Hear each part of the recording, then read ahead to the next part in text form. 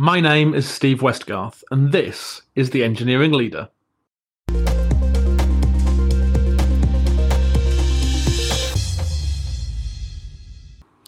Let me tell you a secret. You also write bad code. If you disagree, you may as well switch off. One of the themes that I've noticed in chatting to guests on The Engineering Leader is the importance of people, process, and technology coming together in order to enable delivery of great solutions for our organizations and customers. In this moment, some of my guests reflect upon strategies that they have successfully applied to align these three pillars. For me, it's about defining some key ways of working. So in terms of just like the software lifecycle, right? How do we raise a PR? How do we do a code review? How do we, these are like fundamental things that we do within engineering teams, but it's very good to sort of define those as a team. So we get together, how do we perform a code review? Is it one person, two person? Do we approve with some comments? There's all these kind of little things that you need to sort of clarify as a team, and which you've kind of gone through that process and everyone knows almost like the rule book, if you like, not necessarily one to enforce, but everyone knows how we all work together. So everybody pulled out all the stops. And when I moved over to Boots, we were working on trying to deliver software to support the COVID vaccination journey within Boots, or the PCR journey within Boots, and the COVID vaccination journey as well. But what we did is we worked with the HSE, we worked with other organizations to figure out how could we do it the best. And I think that's one thing that traditionally, I think people can be quite reticent to just make decisions and get on with things. But we didn't have a choice.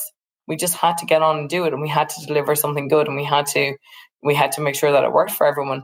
I think what I really, really found fascinating was just how willing people were to change all of the time, and how for different cohorts, different age groups, from a software engineering perspective, you're changing small little things like, you're eligible now because you're over 60. Oh, now you're eligible because you're over 50.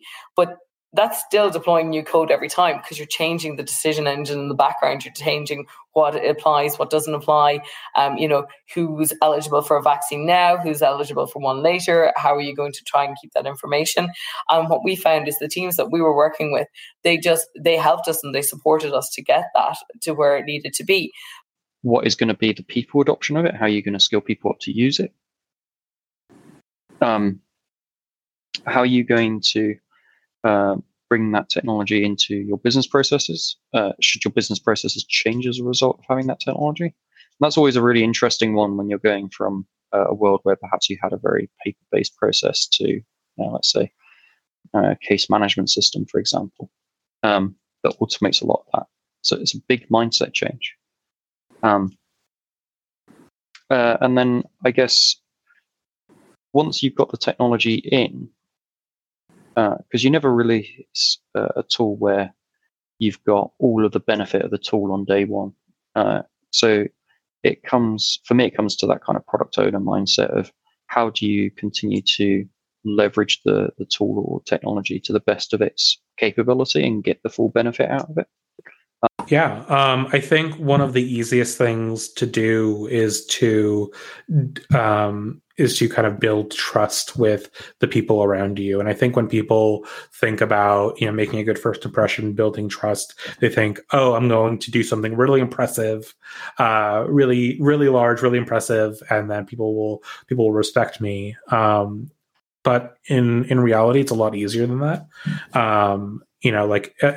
In my book, I talk about this idea that building trust doesn't have to involve really large gestures.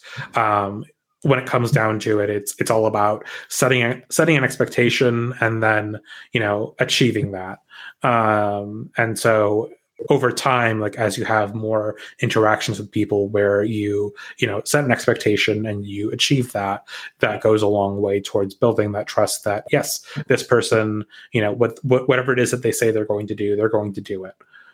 If you're enjoying listening to The Engineering Leader, please take a moment to share a link to the podcast on LinkedIn or Twitter. Bringing together people from a diverse range of backgrounds helps to ensure that we have the knowledge and skills available to solve truly global problems.